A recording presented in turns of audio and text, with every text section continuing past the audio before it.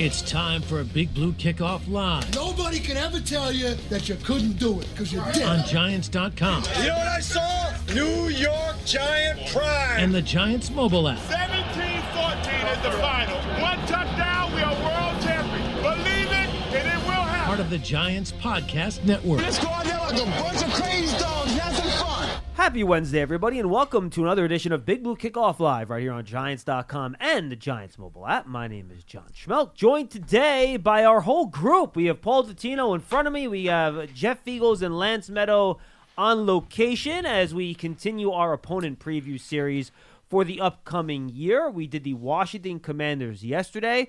We have two more teams, both in the division left to go. The Dallas Cowboys, which will be tomorrow, and then today, which are the Philadelphia Eagles. And guys, just a reminder, too, I know everyone's really excited. The Giants announced they're bringing back their, 80s and 90s uniforms today. I do a nice interview in the Giants Huddle podcast with our Chief Commercial Officer, Pete Gwelly, talking about that. So go check that out if you want, and we'll talk about some of that as well when we wrap up the show after we're done with our guest, Dave Spadaro, who covers the Eagles for the team website. Dave, you got a whole crew here with you, Paul, Lance, and your old buddy Jeff. Hope your summer treated you well, because it's about to end. Yeah, I'm really excited. And by the way, I love those Giants uniforms. So I think Giants fans are going to love having them back. And Eagles fans are looking forward to bringing back the Kelly Green, which Eagles will be happy about in 2023. So, fans love those uniforms, and it's a good way to get everybody fired up for the season. Yeah, absolutely, Dave. And speaking of fired up for the season, I think Eagle fans have a right to be pretty fired up for this year. So I want to get right to it here.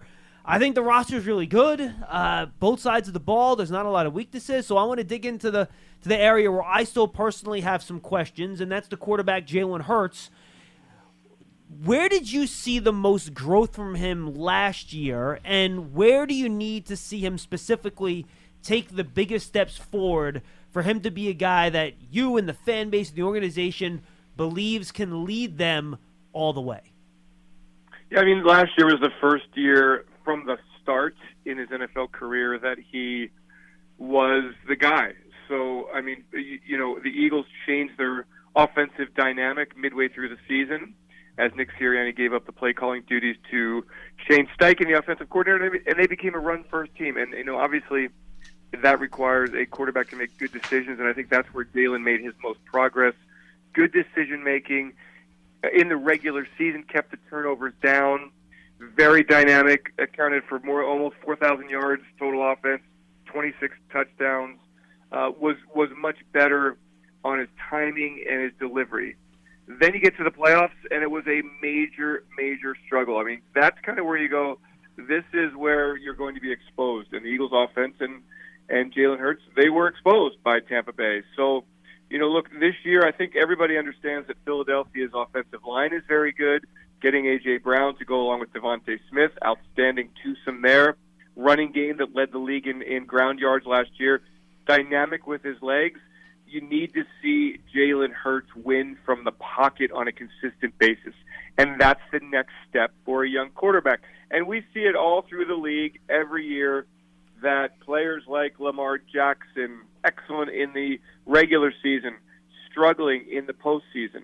Russell Wilson was able to win to show you a complete quarterback. Donovan McNabb was a complete quarterback, didn't win to the extent of winning a Super Bowl, but mobile quarterbacks, and I've been around here since the days of Randall Cunningham, that will eventually, defenses will eventually figure out a way to take that away.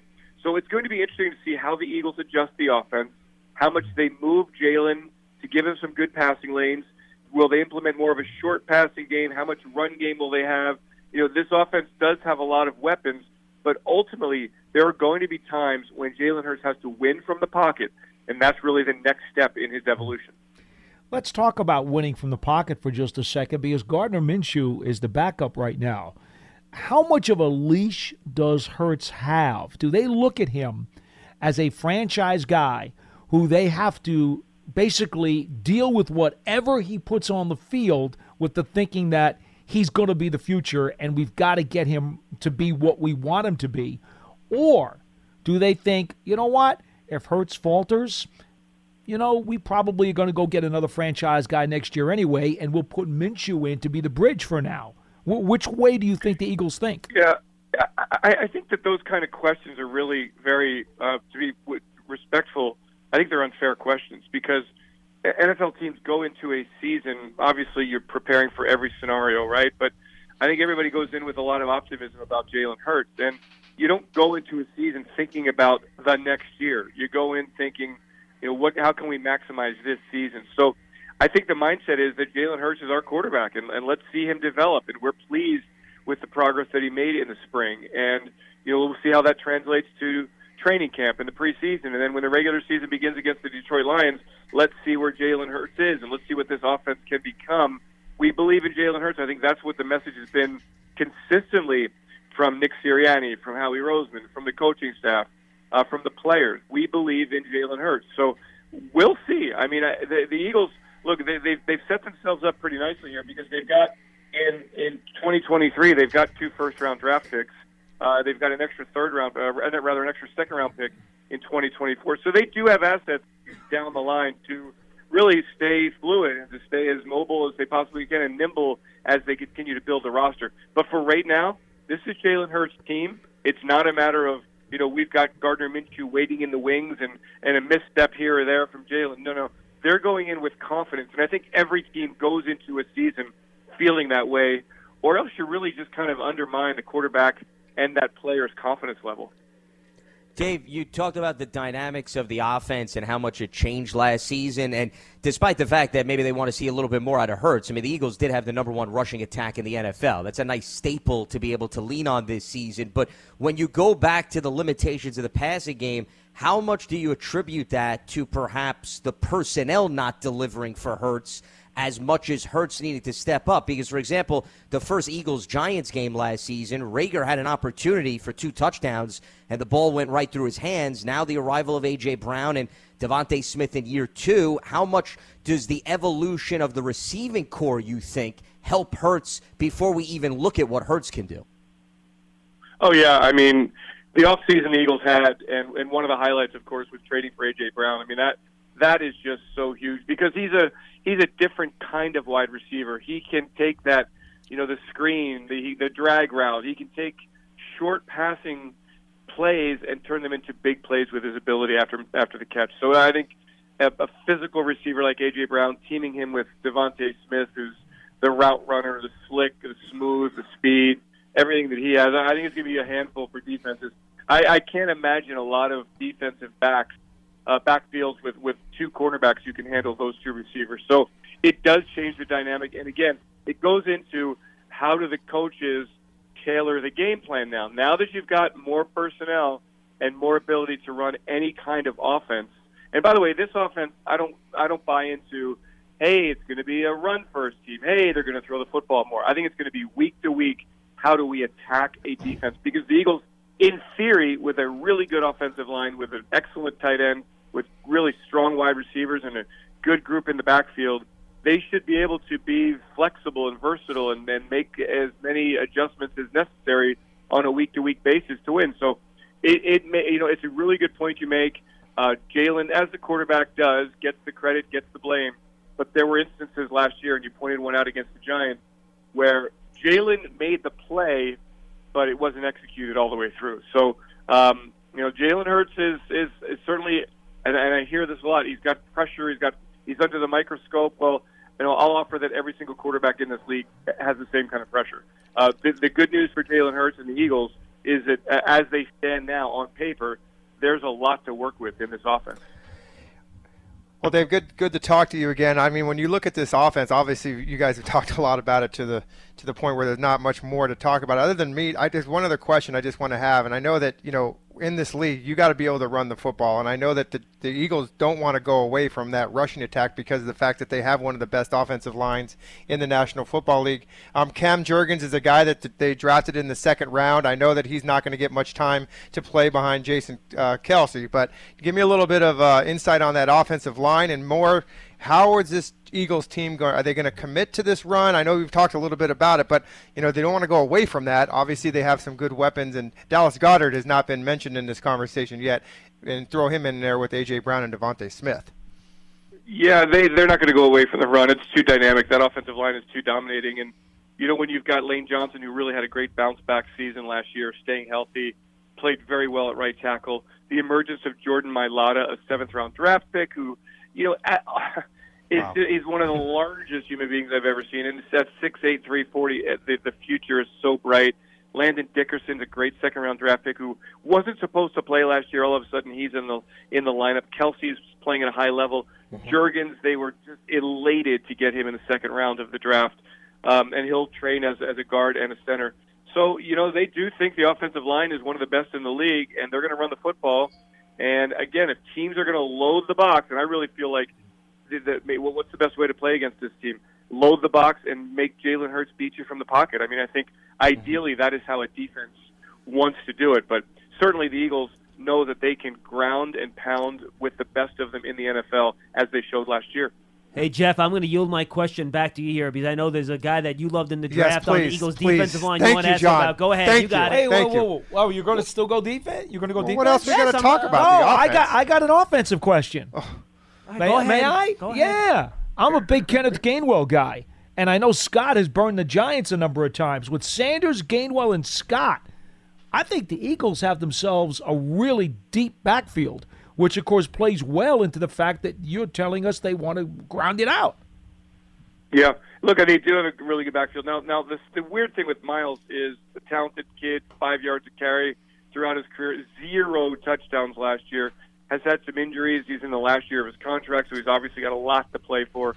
Kenny Gainwell didn't play 2 seasons ago, sat out the COVID year in college, came back and had a nice rookie season for the Eagles. And they think a lot of him as a multiple threat running back. And then Boston Scott has been the Giants' killer and is a versatile guy. What they don't have in the backfield at this point is a thumper, but I really believe that, if you look at the NFL, that is probably the easiest position to find, a big bruising running back for those situations, short yardage, goal line, etc.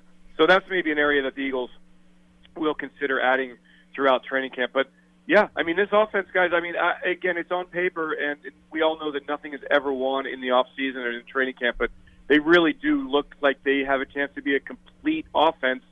And the question is a fair one. How far can Jalen Hurts take this offense? I think that's kind of the question that's dominating, and I think it's a fair one. When you drive a vehicle so reliable it's backed by a 10-year, 100,000-mile limited warranty, you stop thinking about what you can't do and start doing what you never thought possible. Visit your local Kia dealer today to see what you're capable of in a vehicle that inspires confidence around every corner. Kia, movement that inspires. Call 800-333-4KIA for details. Always drive safely. Limited inventory available. Warranties include 10-year 100,000-mile powertrain and 5-year 60,000-mile basic. Warranties are limited. See retailer for details. Lance, do you have anything else on the offense, or can I No, yield I'm to Jeff good here? to transition to defense, Jeff, so Jeff can go lead ahead. us there. Yes. Jeff, ask about your guy.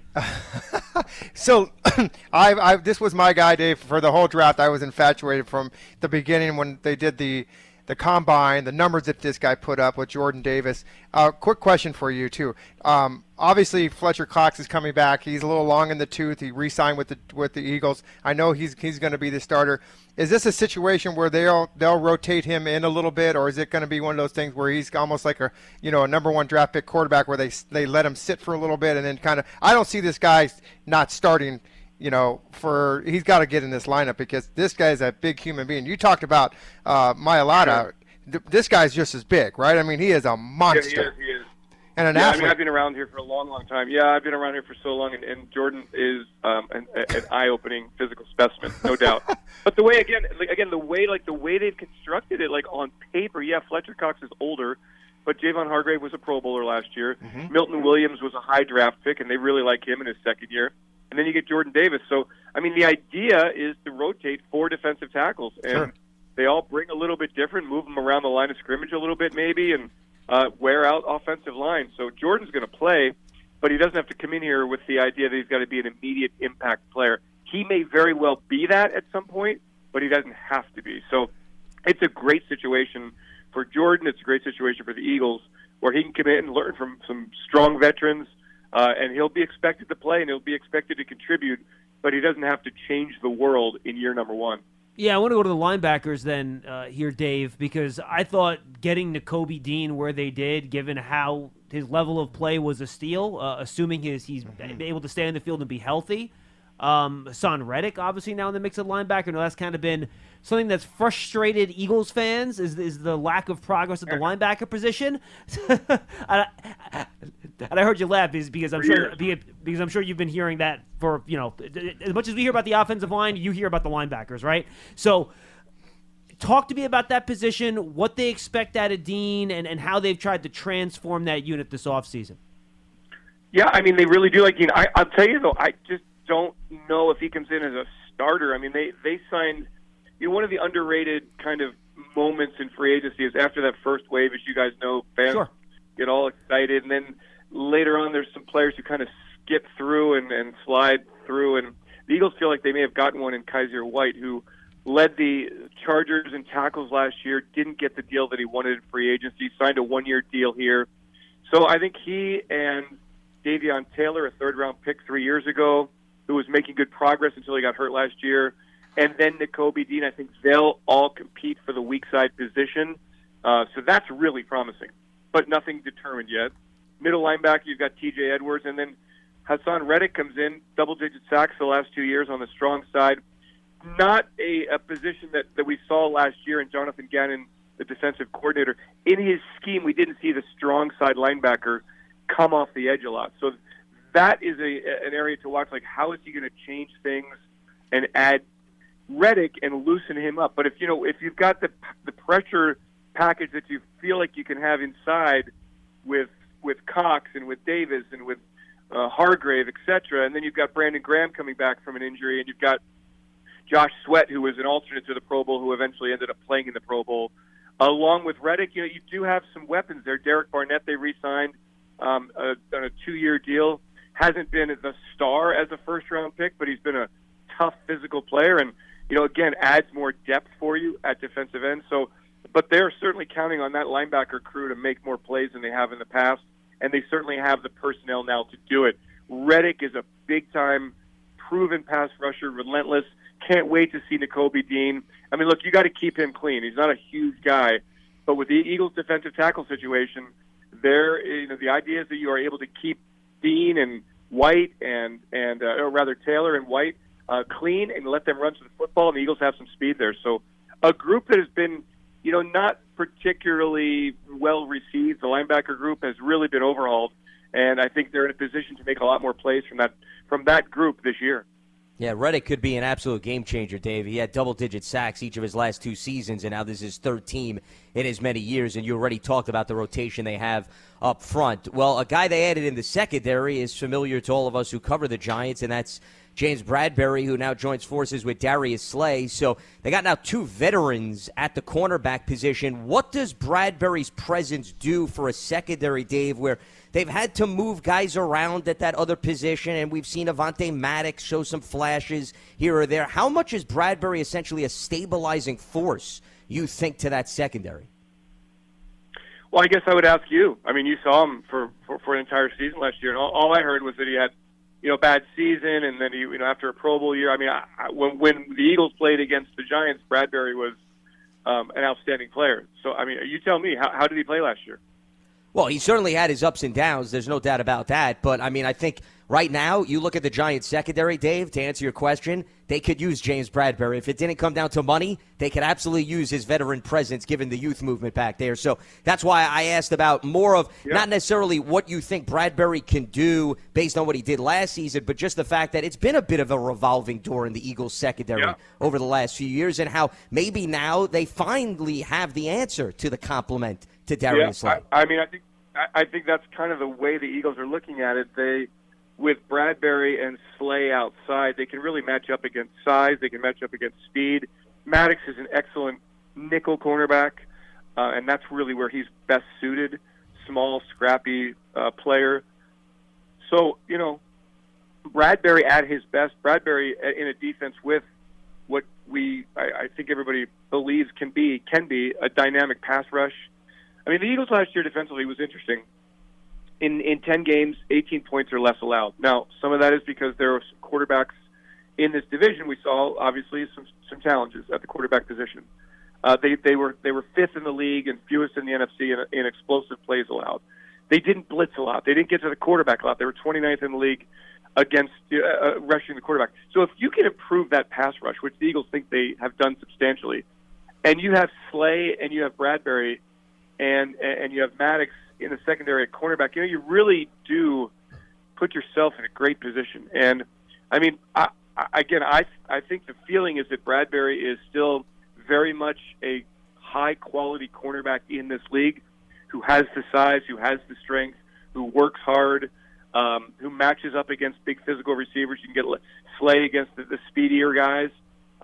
That's a pretty good combination. Experience back there, proven experience, Pro Bowl level experience. So, I mean, the Eagles, and this is, again, post-draft where they added him, they added Jaquiski Tart from the 49ers to the safety spot, where they feel like they really upgraded with some experience, big game experience, and high playmaking ability. So I think the Eagles feel like they have put themselves in an outstanding position at the quarterback position with Bradbury, who should play off Slay very, very well.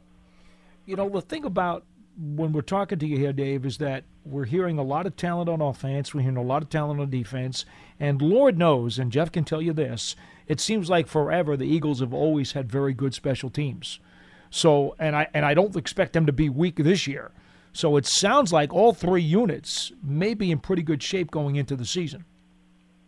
Yeah, I think so. I mean, look, the Eagles' return game has really needed some help. I mean, they really haven't had much to boast about in the return game. Their punter last year, Aaron Siposs, faltered late in the season, but he is the only punter in camp at the moment, so they really want to ride with him. Young guy. Last year was his first year in the league as a punter, getting some game experience. Jake Elliott, a Pro Bowl level kicker, terrific, really on his game. So if they can get the return game going, yeah, this special teams can be very, very good. They were dynamic in some. They had some big blocks last year in the punt game that turned a game around in Carolina to help beat the Panthers. So they're in pretty good shape. I mean, honestly, yeah, it's amazing. And I will say this about the Eagles: like, every team goes through a down period, and after the Eagles won the Super Bowl in 2017, they got into the playoffs in 18 and 19, but it wasn't like, they were really roaring into the playoffs. They kind of struggled both years to get into the playoffs. 2020, they had a bad year. They have a new coach. They get rid of Carson Wentz. And then they bounced right back into the playoffs. And now they are very much on the upswing. I think that's the sign of an organization that's really excellent. And I think the Eagles are a team on the rise.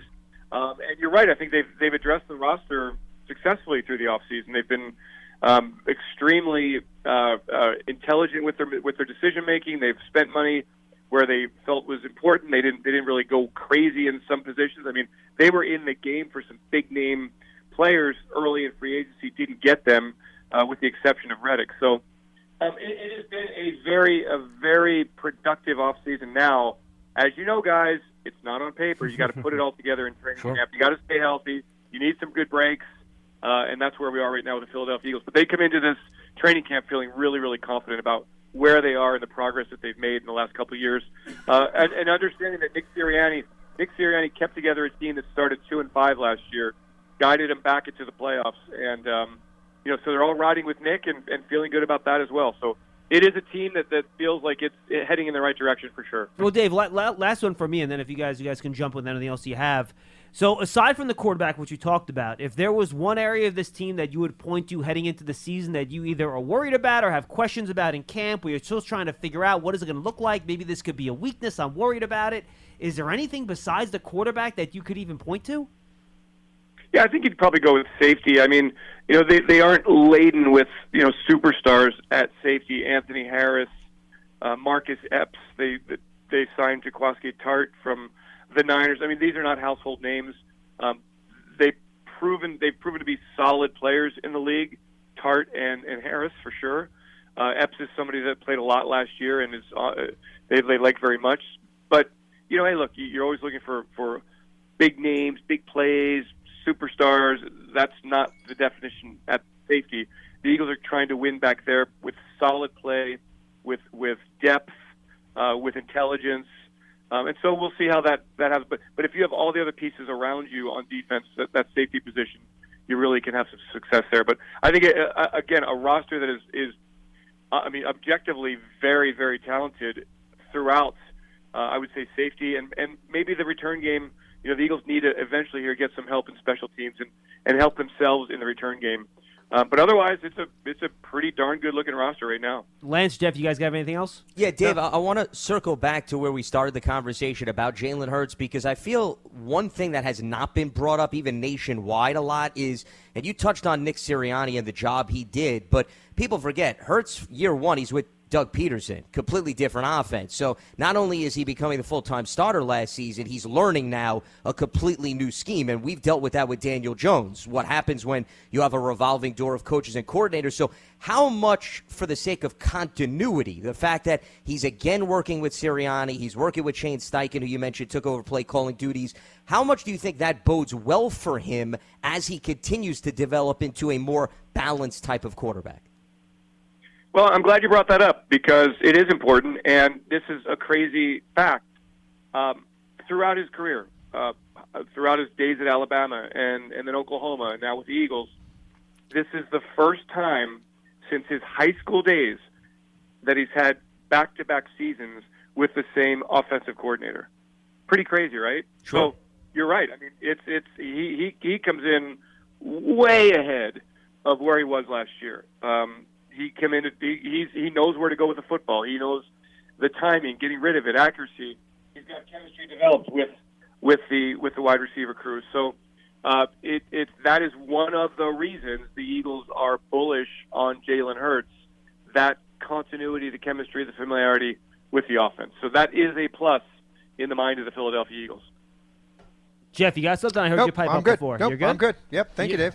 Yeah, I'm sorry you don't want to do like 90s reminiscing about Keith Byers or something like that. No, we only have 30 more minutes. I thought he'd hit me with a punter. I thought he'd hit me with a punter question or something like. You know what, Dave? I try to do that. I try to do that, but then when you hang up, I will be the wrath of Khan. People will tell me, why you keep asking about the punting thing? So it's no big. You came up with it before me, but listen, I know it's a tough position. Somebody's got to do it, right? But when I look at this Eagles team, you're right. I think a lot of it is on paper. It looks great, but the bottom line is health and having the ability to put all this together. You got a guy like A.J. Brown that comes into that offense. That's an alpha male. I'm wondering how that's going to mesh with Devontae Smith, even though he's a young guy. But there's a lot of talent on that side of the football, and we'll see how the Eagles can put it together. Obviously, the Giants don't play the Eagles until the 11th of December, so there's going to be a lot of things happening between now and then. So we'll see you guys then. Yeah, and we're all in the NFC East here, and we talk about this every year. No repeat winners in the division since 03-04. Yep, it's crazy. So when you think you've got the NFC East figured out, you don't, and that's kind of the lesson going into training camp in the regular season. Dave, good stuff. I'm sorry, Lance. You got No, I was else? just going to say, Dave, the reason why Jeff didn't ask you about the punter is because when it's a name that doesn't necessarily look that easy to lay out pronunciation-wise on paper, he tends to avoid it. So that's the real rationale why he didn't give you the layup there. I just want you to know that. Yeah. Wow. It's Aaron Siposs. The truth. There you go. Aaron Siposs. Jeff won't scare away from it moving forward, I can promise you. Dave, good stuff, my friend. Enjoy your summer, buddy. All right, guys. Thanks. All right, take care. Dave. You too. Dave Spadaro from the Eagles team site, of course. You can check that out. Good stuff out of him. And then, of course, we'll talk a little bit more about the Eagles, the NFC East. But first, as a reminder, Giants season tickets are on sale now for the 2022 season. In addition to ticket savings, membership benefits include access to exclusive events, experiences, pre-sales, and more. You can lock in your seating at just $100. Call 888-NYG-1925 or visit Giants.com/tickets for more information. All right, I'm going to throw a statement out there. You guys tell me if you agree or disagree. If we swapped Dak Prescott for Jalen Hurts, the Eagles would be the prohibitive favorite to win the NFC East this year. That's a fact. Yeah, no question. That's an absolute fact. Probably. I agree with that, too. Probably All right, yes. so we're all on the same page then. Yeah, no question. Right? Yeah. Good line, good receiver, good tight end. And really, the biggest question to me, guys, and we kind of went over it with Dave, is that I feel like they're going to lean on Jalen Hurts to throw the ball. He has to be able to throw the ball, but can he? That's the biggest thing. And I think that I'm not a big believer that he can. Well, look, he can, but can he do it proficiently, that's efficiently, part of it. and Yes. consistently week to week? Because look, he has the arm talent, right? But can he make the right decisions, Jeff? Can he be accurate? All those types. And maybe because this is the second year in a system that he's been in for the first time in his career, that maybe that will help him. I hope not, but we'll see. Well, Dak Prescott is the best quarterback in the division. Yeah. So, John, to answer your question, if you upgrade a question mark for the Eagles, you give them the best quarterback in the division. I mean, I think it goes without saying. I also think, and this is why I asked Dave this question, I understand the critique, and a lot of it does belong on Hurts. I don't think he got a great deal of help from the personnel around him in the receiving core at times. I think there were times where he made the throws, and they didn't necessarily deliver on the opposite end. So now, since that position group has improved, at least on paper, if that group stays healthy, I think that also helps elevate this Eagles offense as well. Well, and remember, the Eagles, it's funny because the Eagles team last year was interesting, right? They tried to pass it a lot early in the year. It didn't work. Then they committed to the running game. Then they had a couple games late where they didn't run the ball as much. Like I remember the first and second game against the Giants. Like, if they would have just kept running the ball, they probably would have won those games easily, and they decided to throw it, and then things kind of went sideways. Well, he had the interception in the red zone before the first half. Remember that? Yeah, exactly. They had an opportunity to score. 100%. And, you wonder, is it in Sirianni's nature to be able to stick to that running attack throughout the year? Like, will he be disciplined enough to do that? Or does Hurts give him enough confidence where he doesn't have to? Because I do think a big part of the Eagles last year, if you take a look at their schedule last season, one of the reasons they won all those games is because, quite frankly, their schedule wasn't very difficult. I mean, if you take a look at the games that they won, and I'll roll through them for you right now, these are their wins.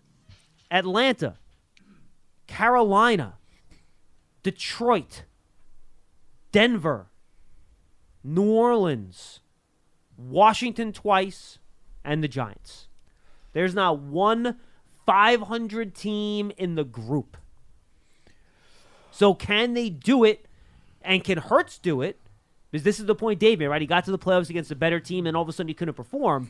Can they do what they did last year with the same formula and beat better teams with that formula? I think that's a legitimate question, too.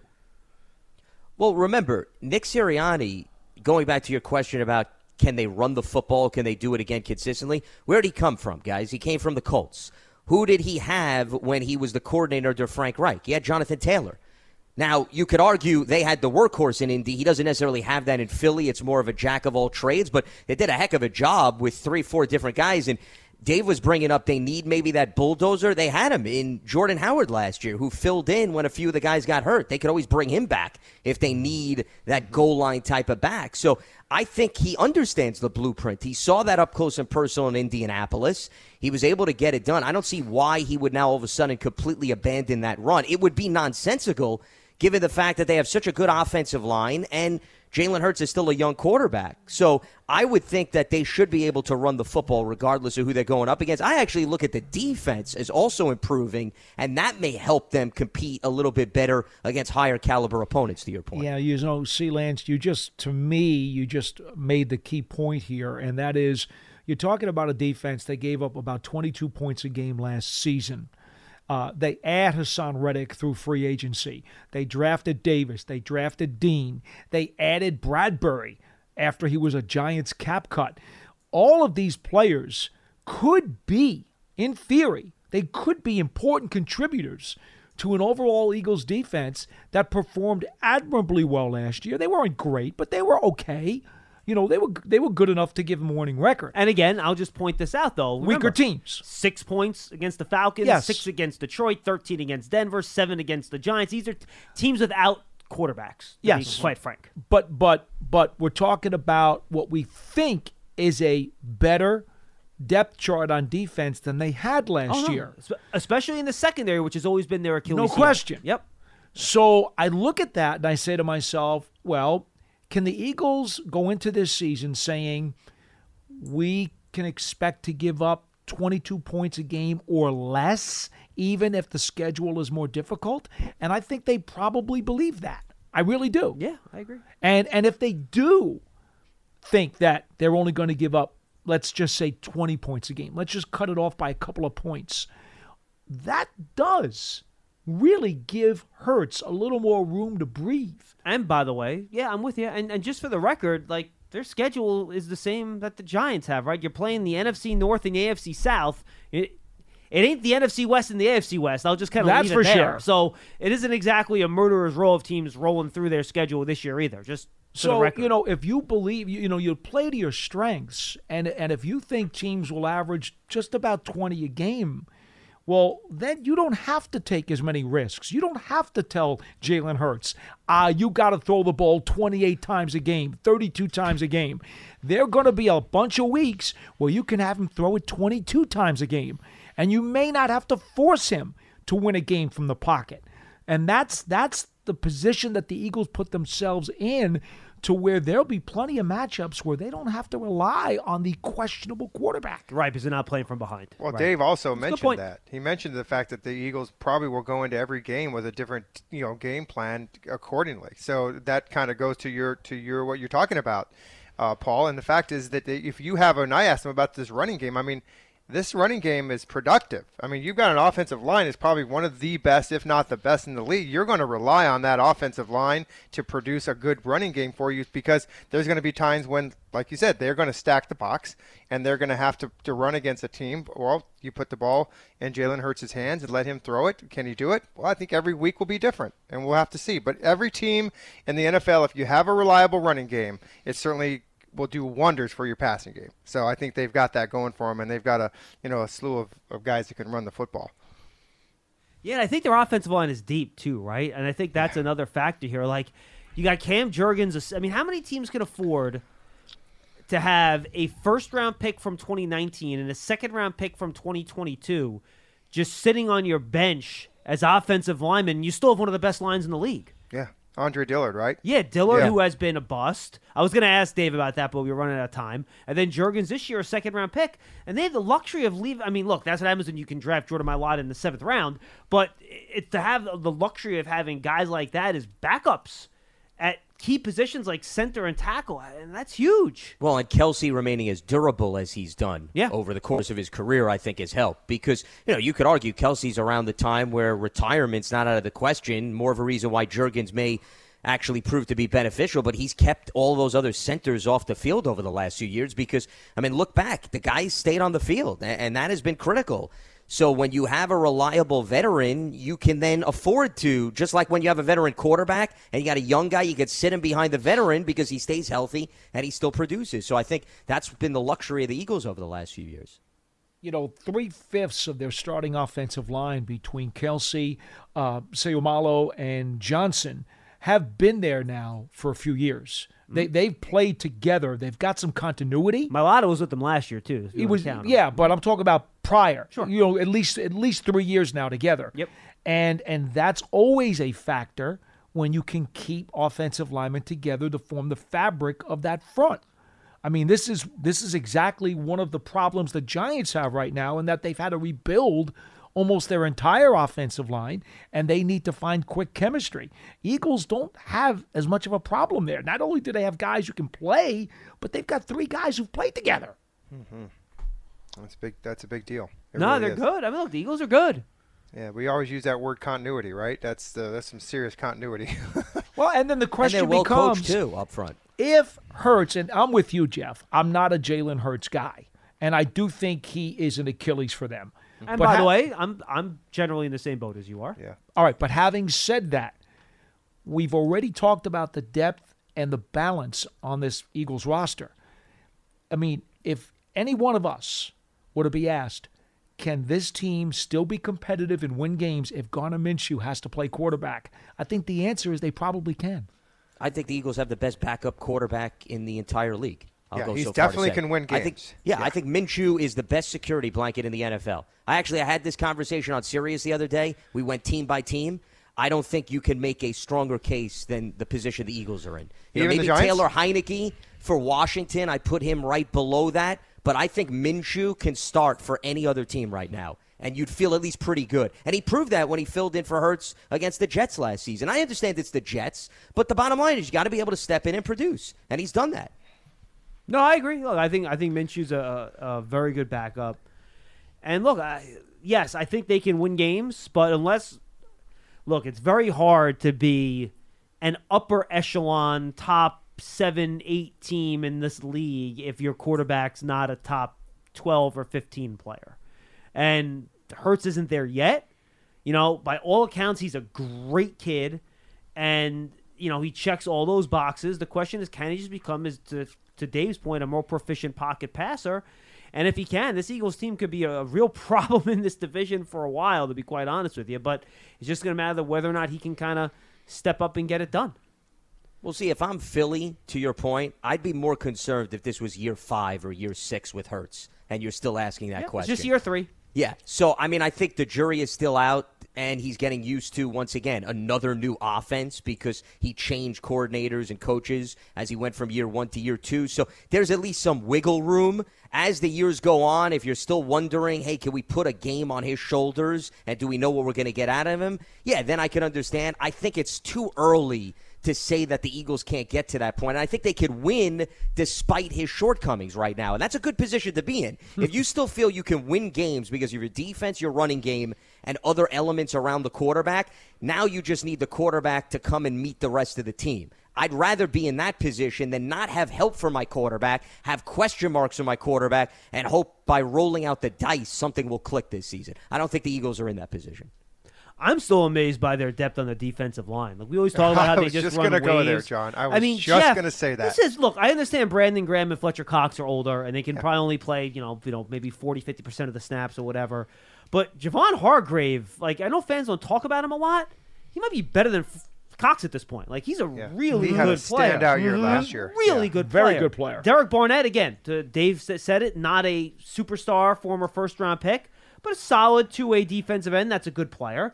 And then you're rolling out Milton Williams and Jordan Davis, who really complement each other well. One is more of a 3-tech, one is a plugger. And Josh Sweat, he mentioned it, Pro Bowl alternate last year as another end. And he didn't put it in these words. He talked about using Reddick as a pass rusher. Let's be honest, on third down, Hassan Reddick's going to be a defensive end. He's going to be a defensive end. Yeah. So, my God, man, how many of these guys can you have? The trenches. The Eagles have strong trenches. Yeah, on both sides. Yep. And that's why they are, despite Hurts's possible shortcomings, they are going to be competitive. They have to be. Remember, the trenches are good.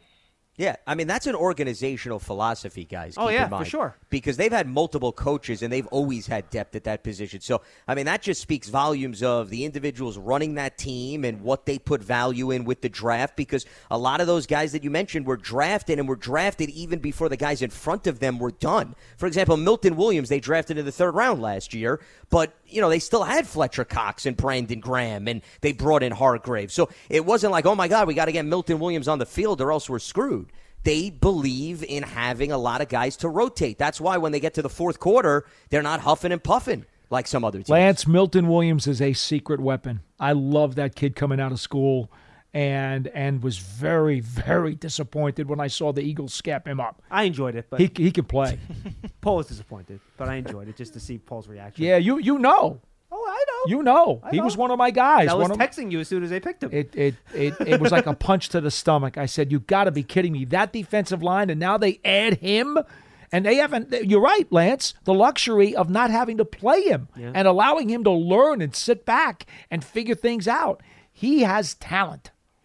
Josh Sweat could start for other teams. Oh, yeah, probably half the teams. Yeah, he's a very productive guy. 4th rounder in 2018. So yeah, remember, and if I remember right, he only dropped to the 4th round because of medicals. People knew he was really talented. I think he had a knee, right? Didn't he have a reconstructed knee, if I'm not mistaken? I think he was dealing with something like that. Yeah, I think it was. I think he had a couple knee surgeries in college, if memory serves. I'll have to double check that, but I think that's what it was with Sweat. That I don't remember.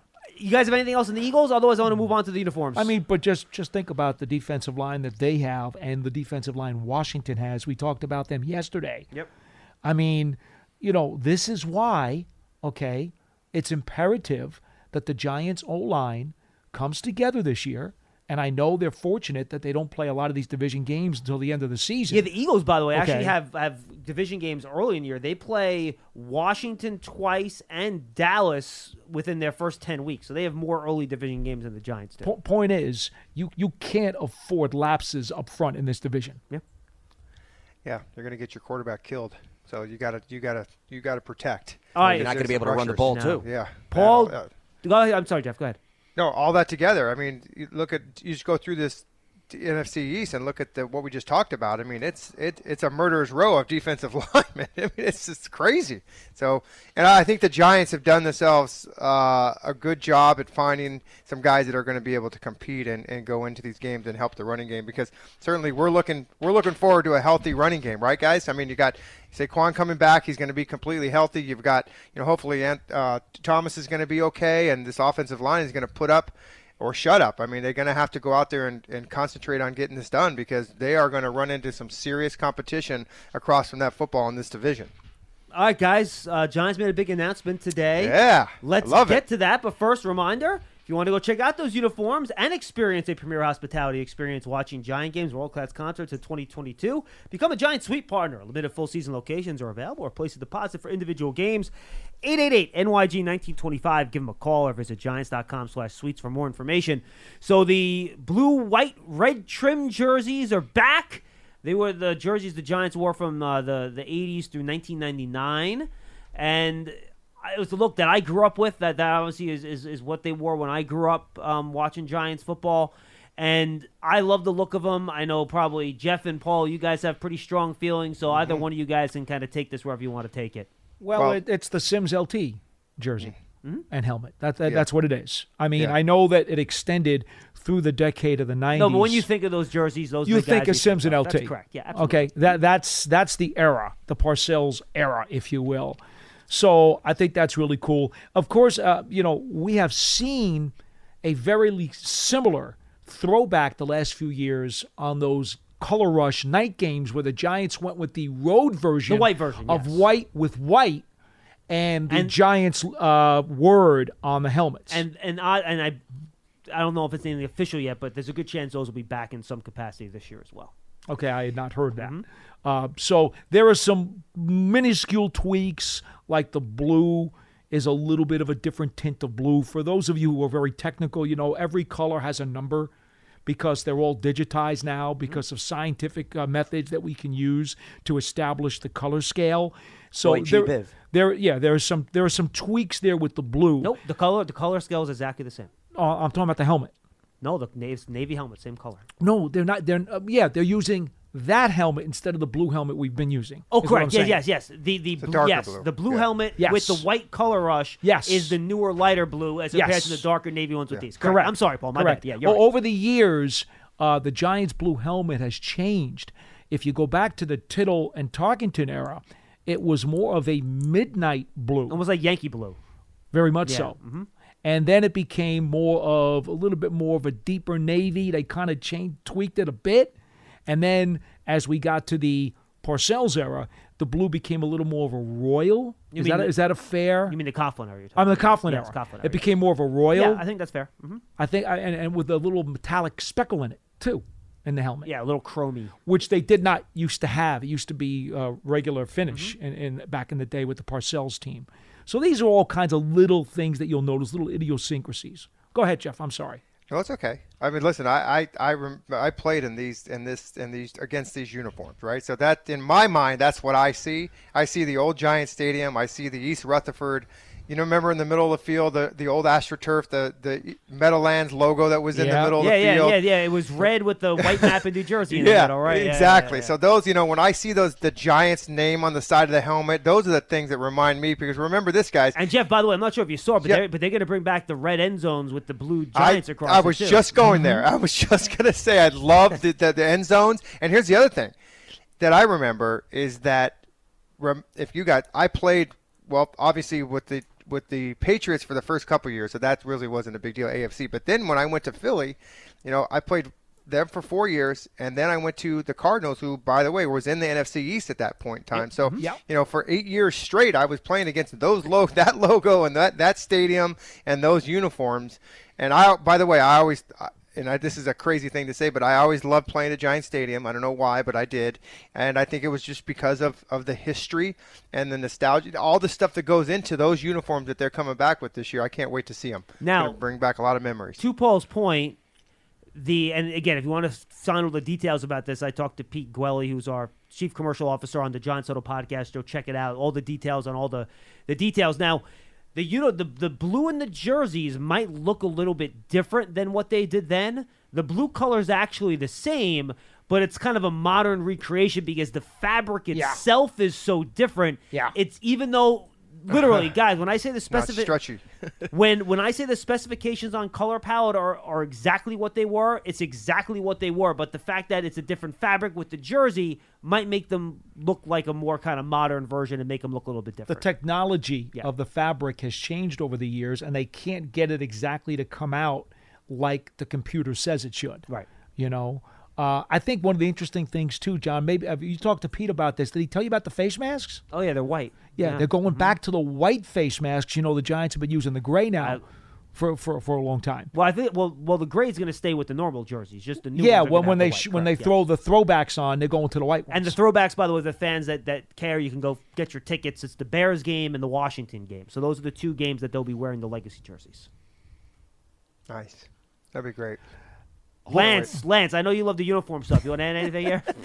Well, I mean, clearly you know, and I've been doing studies over the last decades, that what you wear on the field is indicative of what the result of the game is going to be. So, I mean, clearly that data will be released on my Twitter handle. I think it's too overly emotional for me to reveal it here on the show. So that's a little teaser if everybody will stay Lance, tuned on as Twitter, long as you I'll make are sure to in a unveil that. research Yes. mode. Shockingly, Lance the Okay. automaton has no emotional attachment to anything that. Well, fans I mean, wear. once again, I don't understand the people getting overworked over uniforms of all things. I've never had the affinity of uniforms. It's what it is. It's an emotional feel. That's does all not it is. It's a compute for uniform. Lance. I mean, that's fine. You know, it's about how you play, not how you look I'm the last just time teasing. I I'm checked. just Now, teasing. now, No, I know just you are. for your own edification, since Yes. you are a research man, Lance, there was a time, and I lost track of this a long time ago because the NFL and its marketing arm decided for the last several years that teams would be having these alternate jerseys and throwback jerseys, and so there are too many to keep track of. And so I lost track of it over time. But there was a segment of time where the NFL, believe it or not, found that changing your uniform was almost guaranteed of making the playoffs that year. It was a crazy coincidence where, in fact, if you recall... Are you sure it was yes. a coincidence? Well, in 2000, the Giants went back to the NY, and they went to the Super Bowl that year.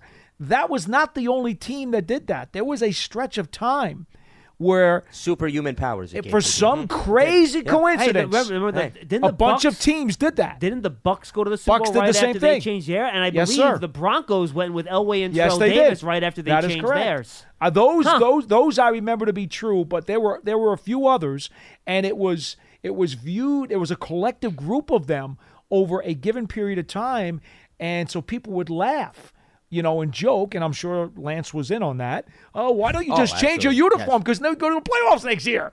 Yeah, anyway. But keep in mind, those changes, though, just so we're clear, that was for an entire season, not just a Correct. legacy game here or there. Correct. Okay, there's a distinct difference. It's one thing to change your uniform for all 17 games. It's another thing to do what. Remember, the NFL, when the Thursday night game started, remember, everybody had these special uniforms. Remember, we had the ketchup versus mustard game, if you remember. Oh, my Everybody was goodness. making a big deal about How about that. the bumblebees? Yeah. It's, Yeah. I mean, once again, I know. I think it's a crutch that people hold I on know. to make excuses. I'll tell you what, That's though. essentially what it Dollar is. sign. I dollar think sign, every 100%, Jeff. No doubt about every it. franchise in existence would gladly change their uniforms to whatever it is that people wanted them to do if they knew they could win. Because I'll tell you what, if there was any correlation to it, you got to buy it. So, Paul, let me ask you then. You personally, you've been watching the Giants since the 20s.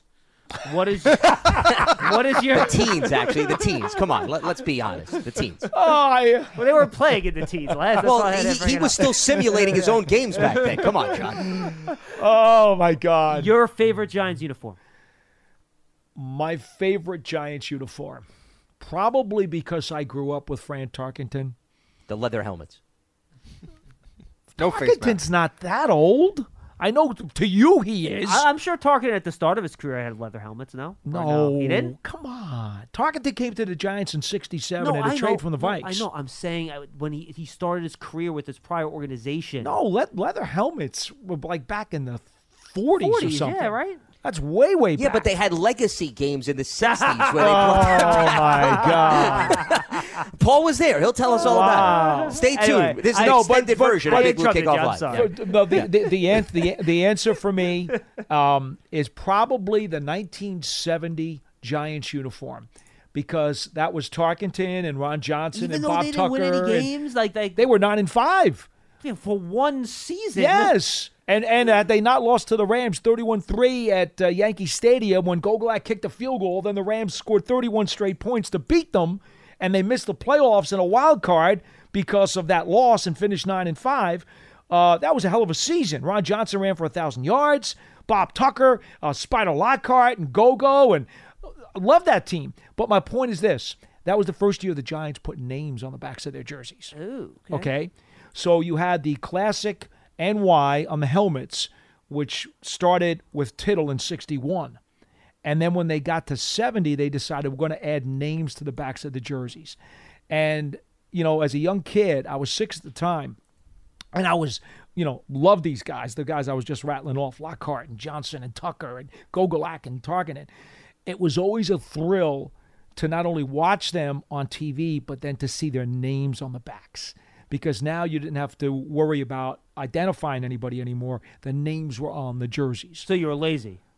No, but it was I'm just at kidding, 6 I'm years kidding. old. Paul, I'm kidding. I know. I couldn't memorize. I couldn't memorize every single number of the entire roster. Of course, I so it was really helpful to have the names. So I guess because of that, as a throwback to my childhood, the 1970 jersey is the one that kind of sticks with me. Jeff, different question for you.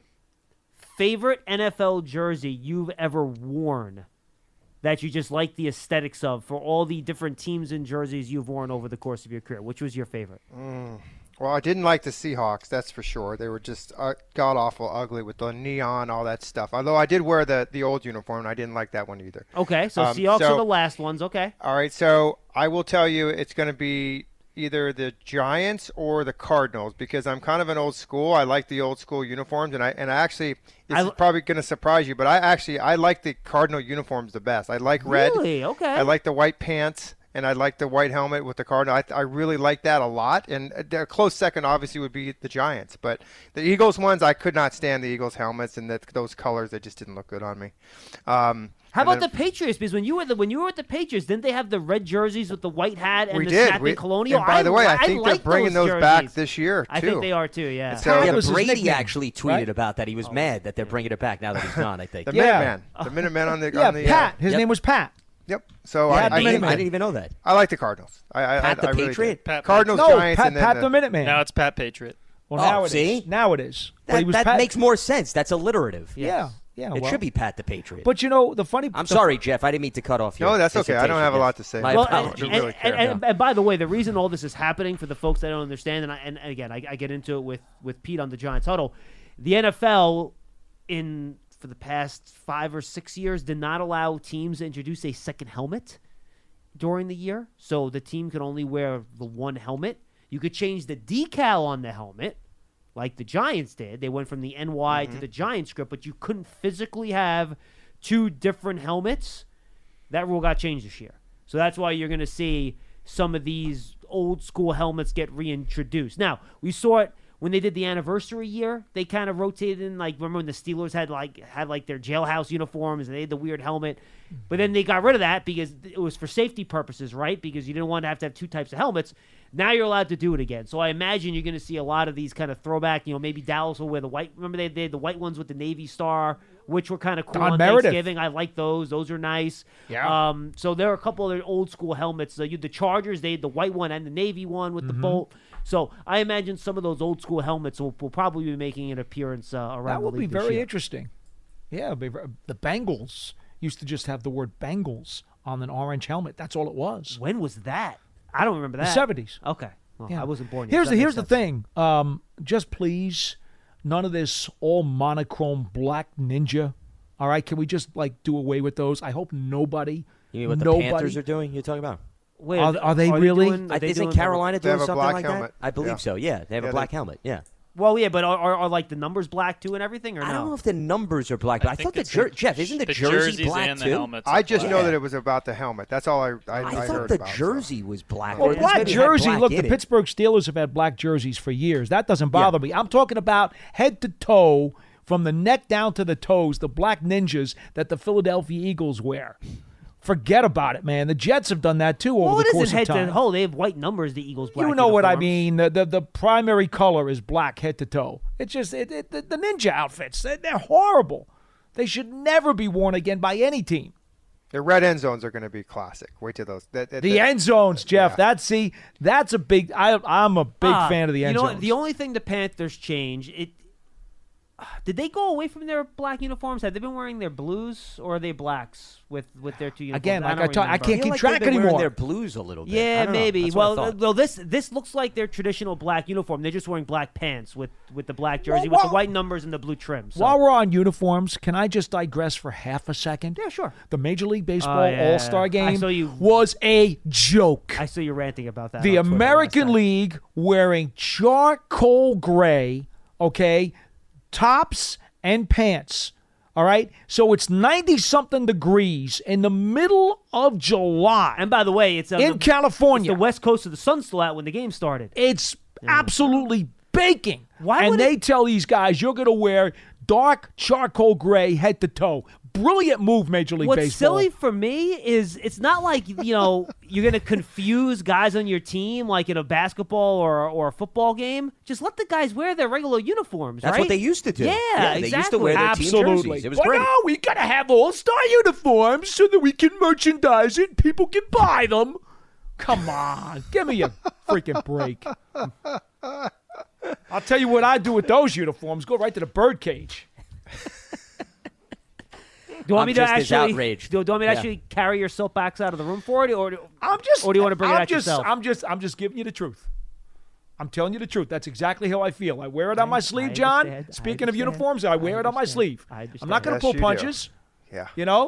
Yep. All right, tomorrow. We have major issues in this country. Tomorrow, that's the top of the list. Yes. No uniform talk tomorrow. Tomorrow we're going to have Vicky Spagnola from DallasCowboys.com. Jeff has a special appointment tomorrow that we can talk about at a later time. But Lance and I will be handling the Cowboys preview. Very special appointment. Very special appointment.